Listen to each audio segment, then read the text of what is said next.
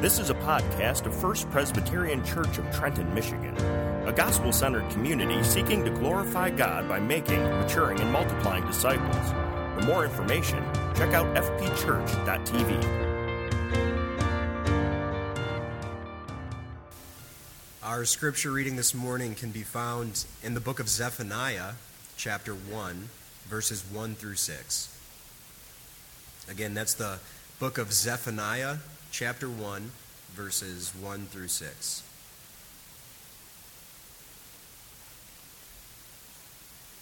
The word of the Lord that came to Zephaniah, the son of Cushi, son of Gedaliah, son of Amariah, son of Hezekiah, in the days of Josiah, the son of Amon, king of Judah. I will utterly sweep away everything from the face of the earth, declares the Lord. I will sweep away man and beast. I will sweep away the birds of the heavens and the fish of the sea, and the rubble with the wicked. I will cut off mankind from the face of the earth, declares the Lord.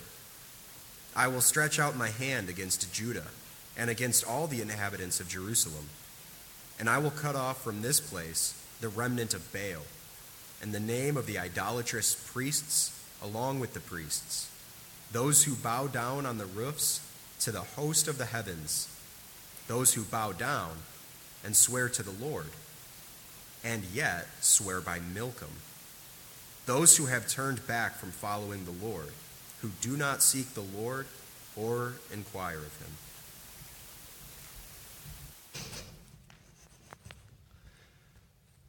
Good morning.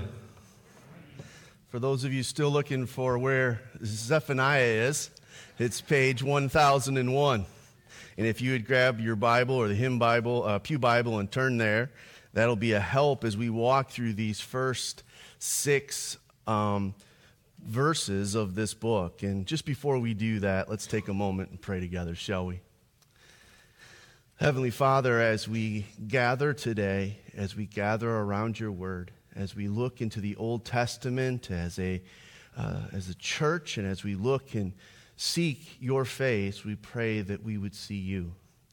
We would see you more clearly, that our hearts would be made soft as we see you, Lord. That those areas of our life that need to be reshaped and remolded to make us more in the image of your beloved Son, I pray that you, O Holy Spirit, would do that. For those of us who come, and a book like Zephaniah brings with it maybe trepidation, as we recognize prophets often speak judgment. And so, God, I pray that we wouldn't just hear words of judgment, we would see a holy God who, while he does threaten judgment, also promised hope. And God, I pray that we would see that that hope is founded in your Son. I pray that we would see that the judgment of God was poured out upon Jesus. I pray that we would see that Jesus truly is our only hope. And God, I pray as a congregation that we would cling to Jesus. I pray that our eyes would be fixed on him this morning, as we recognize there are many of us that are carrying some big struggles. Lord, we pray for Carrie, and we pray for Kathy as they face the uncertainty, Lord, of all the testings and all the trials that they're facing regarding the cancer. And we just pray for Carrie's body, Lord. We pray for healing. We pray for care. We pray for wisdom. Lord, we know that he is not alone. We know that there are many who are struggling physically. And we pray that you would be, as you always are, the great physician. You would reveal yourself as the all-powerful one. We pray that same prayer, Lord, for those who are battling emotionally. There are many who are depressed and discouraged. And Lord, we look in the newspapers or we watch the news and we can't help but be discouraged. And so, Lord, help us to turn our eyes up and to see where our hope comes from. We pray for those who are struggling spiritually, battling the same sins again and again and again. Lord, may they know the grace and the forgiveness that Jesus provides. God, speak to us this morning, and as we pray each and every week, we pray that we would be changed, made more in the image of your beloved Son, our Savior, Jesus Christ. I pray for my words, Lord. I pray that I would not say anything more nor less than you've given me to say. But God, I pray that I would be faithful to your word this morning. Pray this in Jesus' name. God's people said, amen. The year was 1521, and a German monk who was now called a reformer, Martin Luther, was called to stand before the assembly. It was called the Diet of Worms. That sounds exciting, huh? He was there charged with heresy by the Roman Church. After days of interrogation where his writings were read and his books and pamphlets were used as evidence against him, Luther had been called to recant publicly, to renounce his views. Realizing that death hung in the balance, Luther asked for some time to ponder his answer. Going back to his cell, his room where he was kept, and through the evening of prayer, Luther arrived the next morning more convinced than ever, stating these words, "My conscience is captive to the word of God." Hear that. My conscience is captive to the word of God. He continues, "Thus I cannot and will not recant, because acting against one's conscience is neither safe nor sound." And here's the famous words, "Here I stand, I can do no other. God help me." By God's intervention, Luther was taken, he was hidden for his own safety, and God continued to use him as a mover of the Reformation in Europe. While this event in many ways has been celebrated as the beginning of the Reformation, I want you to know that Reformation actually occurred well over 200 years before that, through men like John Wycliffe, who is known as the morning star of the Reformation, or men like William Tyndale, who wanted to get the readable Bible translation in the hands of every plowboy so that they would know God and Jesus Christ. See, wherever the Word of God is, wherever people are called back to the Word of God, that is Reformation. And yet, all of those Reformations in Europe were not the first. In fact, we can go back to our own Bible and see days of Reformation under kings like Joash, kings like Hezekiah, and kings like Josiah, as the people of God were called back to the Word of God. Now, in our history of the Bible, we know of a man by the name of Saul. Saul, we're told, was head and shoulders over all the other men in Israel. And he was selected to be king. He looked the part of a king, but when he was called to be the king, we see him hiding, afraid by the luggage, trying to cover himself so that he wouldn't be selected for this role. Unfortunately, Saul doesn't turn out to be a good king. In many ways, he's a failure. But there was a king who came after him, David, a man after God's own heart. David was the one to whom God had given the promise that the Messiah would come from his line. You can read about that in 2 Samuel chapter 7. And yet, David fails. And then David's son Solomon takes over. See, David was a man of war, but Solomon becomes a man of peace. And during his reign, the kingdom seems to expand. This kingdom seems to flourish. But then we see that the wisest man, supposedly who ever lived, had over 1,000 wives. Figure that one out. And in that, he was taken away into idolatry through these pagan wives. After Solomon, we're told that his son Rehoboam, who took his place, took bad advice, and a revolt started under one of Solomon's servants by a similar name called Jeroboam. Jeroboam would eventually rule, and so would Rehoboam. Rehoboam would rule Judah, and Jeroboam would rule Israel. But here's the problem. Just as their father, one, yes, physically, the other as a servant, just as their father Solomon gave in to the idol worship of all of his wives, so would Jeroboam and Rehoboam. So what does God do about all this? God, we're told throughout the scriptures, sends many prophets to both the north and to the south, warning them. calling the people to repent, to return to the Lord, or they would be punished, they were told. And punishment sure did come. For in 722 BC, the northern kingdom, Israel, was attacked by Assyria and taken off into exile. Now remember, in the BC period, the time works backwards. And so as time continued, we are told that the southern kingdom was warned. But eventually, because of their stiff necks, in the year 586, they too would be attacked by the Babylonians and taken into exile. It's during those periods where the northern tribe was away in exile and the southern tribe was busy being warned by the prophets of old that we read about this prophet Zephaniah. Zephaniah is one who warned the southern kingdom. Zephaniah was not unique. He was like all the other prophets before him. So what was a prophet? A prophet is a man. A prophet is one who ultimately has a calling from God. One who not just foretells the future, which happens sometimes, but is always forthtelling God's word to God's people.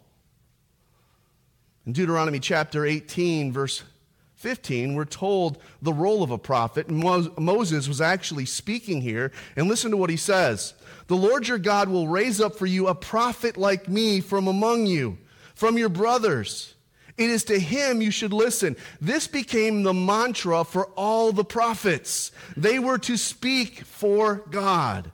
God would be speaking through the prophets. Friends, this is a big deal. For God is stooping down to communicate to sinful man. When the prophet spoke, it was God speaking. And the people had a responsibility. The responsibility was to test the word that was given by the prophet. The responsibility was that as they tested that word to see if it was true, that they had a responsibility to not just hear it, but to actually obey it. And so comes a prophet named Zephaniah. Zephaniah actually literally means hidden by God. In many ways, it seems that his life was hidden and protected by God from all the foolishness that was around him. Zephaniah actually came from the royal line. His great-great-grandfather was a good king named Hezekiah. He was one of the kings that actually brought reform to the southern tribe. So Zephaniah, in many ways, came from good stock. Zephaniah served, we're told, during the days of another good king, Josiah. Josiah is an interesting king because Josiah became king at the age of 6. And at the age of 26, some 20 years later, the books of the law were found. And you say, well, where were they? Well, why did they need to be found? Well, between the times, there was a man by the name of Manasseh. Manasseh was a wicked king. In fact, Manasseh is the one who is believed to have killed Isaiah the prophet. It was during that time that those who had the books of the law decided to hide them from Manasseh for fear that he would destroy them because he didn't like what was in them. He was such a worldly man, such an idolater, that he would actually attack the very word of God. And so we're told that during Josiah's reign, at age 26, the book of the law, believed to be the book of Deuteronomy, the book that contains blessing and cursings, was found. And when it was found, it was brought to Josiah. He heard it, and we're told he was cut to the heart. He repented, and reform began. But understand, reform doesn't happen overnight, does it? Think about your own lives. Does reform happen instantaneously? No, we believe in something called sanctification, which is progressive and takes time. And God uses the Word of God to reform us into His image. This is the same true about the people of Israel. As Josiah was beginning the reforms, there alongside him was Zephaniah, who ironically uses much of Deuteronomy to preach to the people. He's quoting from the very book that was found. You can read it as you compare the book of Zephaniah to the book of Deuteronomy. He's preaching and he's calling the people to repentance. Yet again, Zephaniah wasn't alone. God also empowered the prophet Jeremiah during this time. And we see that Jeremiah and Zephaniah and others like them were faithful prophets of God's word, encouraging the reformed through the word of God, warning of judgment and a coming doom against sin. And so the people needed to listen. One may ask, what was the message of Zephaniah? Look at verse 2. Look how the message begins. What a rock show, if you will. Right out of the gate with the smoke and the thundering and the lightning, we hear these words, I will utterly sweep away everything from the face of the earth. He comes with a boom. This word must have been terrifying. This was a sweeping word of God's wrath. And notice God's wrath is aimed at the face of the whole earth. We read here that God not only speaks to the prophet, but actually that the God who speaks is also the God who will act. Look what it says, I will. God's not handing his judgment off to another. God is the one who's actively doing it. What does it say in Hebrews chapter 10, verse 30? Vengeance is mine, the Lord says. I will repay. Judgment is in the hand of the Lord. And yet throughout this prophecy, we discover a unique phrase. The phrase is the day of the Lord. This phrase in this book that only contains 3 chapters, this phrase, the day of the Lord, is used some 17 times to declare to the people what is about to happen. Well, what does the day of the Lord mean? It's a military term. It's used even outside the Bible. The term literally means that the king is going to show his power by conquering his enemies within a day. Now, the reality is that there's no ancient Near East king that was ever able to do that. They would usually have to build sieges against the fortified cities, and it would take a long time to take control of your enemy. But not for God. See, nothing is impossible for God. God brought the world into existence by speaking it. He can surely destroy it. We do well to remember why God is acting. Because he's a jealous God. God will not allow sin to go unpunished because sin is always against God. And so he begins to talk about his wrath and his anger. Look at verse 3. He says, I will sweep away man and beast. I will sweep away the birds of the heaven and the fish of the sea and the rubble with the wicked.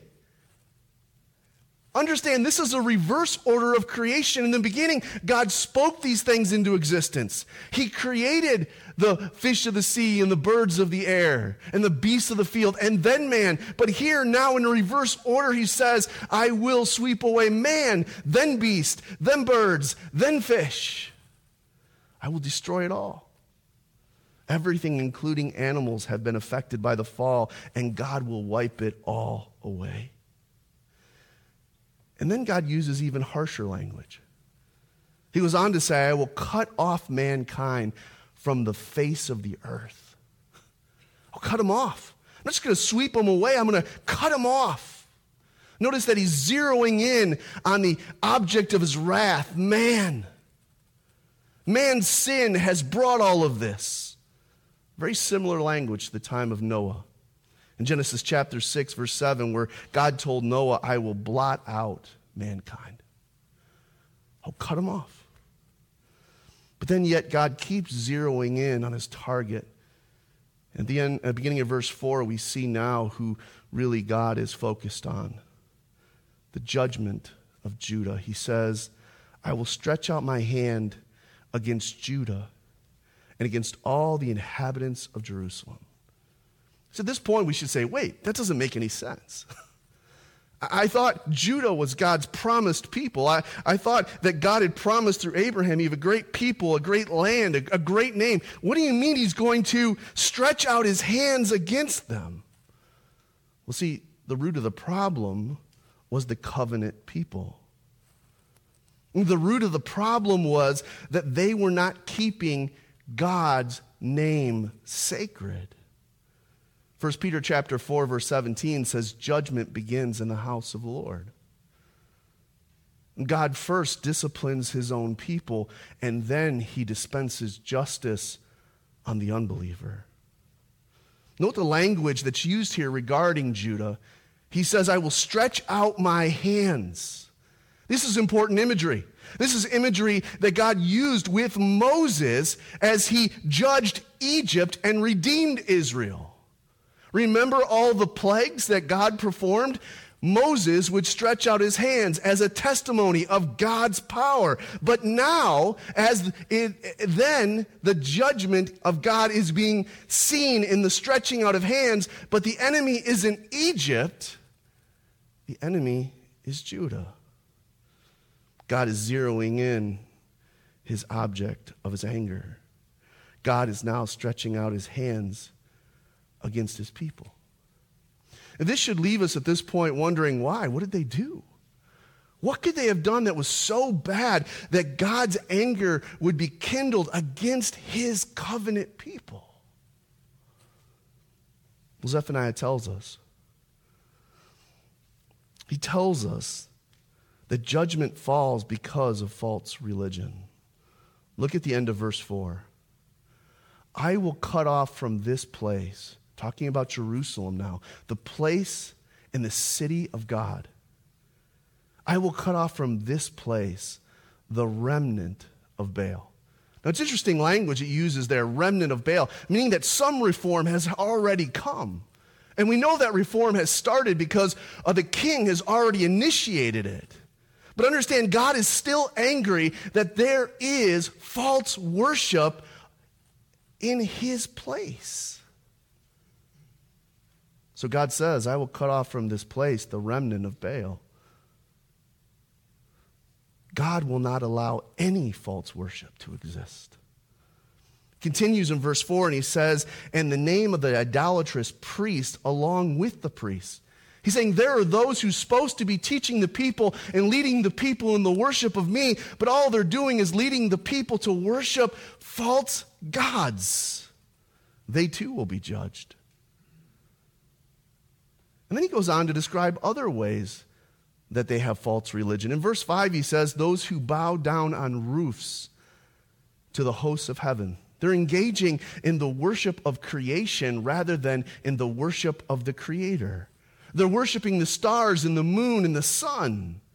And notice where they're doing this. They're doing this on the rooftops, which shows their individualistic, controlled worship. They're not going to temple. They're not worshiping God with the congregation. They're choosing to worship alone on the roofs. This is part of why in the book of Hebrews, chapter 10, verse 25, we're told not to forsake the assembling together, so that we would worship together and be reminded of who we're worshiping together. And then he gets yet even more poignant in verse 5 at the end there, when he talks about the broken vows. Those who bow down and swear to the Lord, yet swear by Milcom. Those who have turned back from following the Lord, who do not seek the Lord or inquire of him. They're marginalizing God in their lives. They're elevating the false god, Milcom. They're ultimately saying, God doesn't really matter. We see the sin here of apostasy. We see the sin of disloyalty. We see practical atheism. They're living as though God does not exist. See, Judah and Israel were supposed to be a light in the world. But rather than bringing that light to the nations, they were becoming dark. Isaiah 42 verse 6 says, I am the Lord. I've called you in righteousness. I will take you by the hand. I will keep you. I will give you as a covenant for the people. Listen to this. A light for the nations. But rather than being light, they were becoming dark. and Israel failed and was punished, and Judah was failing, and judgment was coming. And church, we may ask, what does this have to do with us today? It's a cute story. It's interesting that there's factual proof that the people of Israel had a reason why they went into captivity. But Aaron, what does this have to do with us? Friends, the message is timeless. This message is perpetually relevant to human history. Why? Because sin is ever before us. Sin isn't just out there, sin is in here. We're battling sin every day. And the diagnosis that underlines Zephaniah's message of judgment is this: know that sin will not be tolerated. Know that false worship will not be tolerated. Know that apostasy will not be tolerated. You cannot ignore God and not expect to be judged. This is a heavy book. This is a weighty book. The message of Zephaniah is one that doesn't tickle us. It actually may create fear in us. But friends, hear this. There is good news in Zephaniah. See, hope is seen. Flip over to chapter 3 and look at verse 17. In the midst of all this judgment, in the midst of God calling out Israel and Judah's sin, look what is said in verse 17. The Lord your God is in your midst, a mighty one who will save. It's absolutely astounding that in the midst of his decree of judgment, he also shows mercy. But isn't that the gospel? Isn't that the picture of Christ? Christ is the mighty one who saves. In verse 17, it goes on to say, at the second half of it, he will rejoice over you with gladness. He will quiet you by his love. Is that not what Christ does through the Spirit in us? He gathers the outcasts. He causes those who are weighty with weeping of fear now to rejoice as he sings joy over them. Friends, hear this. While the book begins with a sweeping away in verse 2, look at what it says in verse 19 of chapter 3. Behold, the time I will deal with all your opposers, and I will save the lame, and I will gather the outcasts, and I will change their shame into praise. What does it say? It says he will save. It says he will save. And in verse 20, he says, I will restore. He says, at that time, I will bring you in. At that time, when I gather you together, I will make you renowned and praised among the people of the earth. I will restore your fortunes. My professor, Dr. Belcher, used to explain it this way. He said, the book of Zephaniah opens with one of the most horrific descriptions of God's judgment, and yet it closes with one of the most moving pictures of God's love. See, in this book, we see God's anger and we see God's mercy. But what's the call? The call is to repent. The call is to repent. See, make no mistake, sin will always be judged.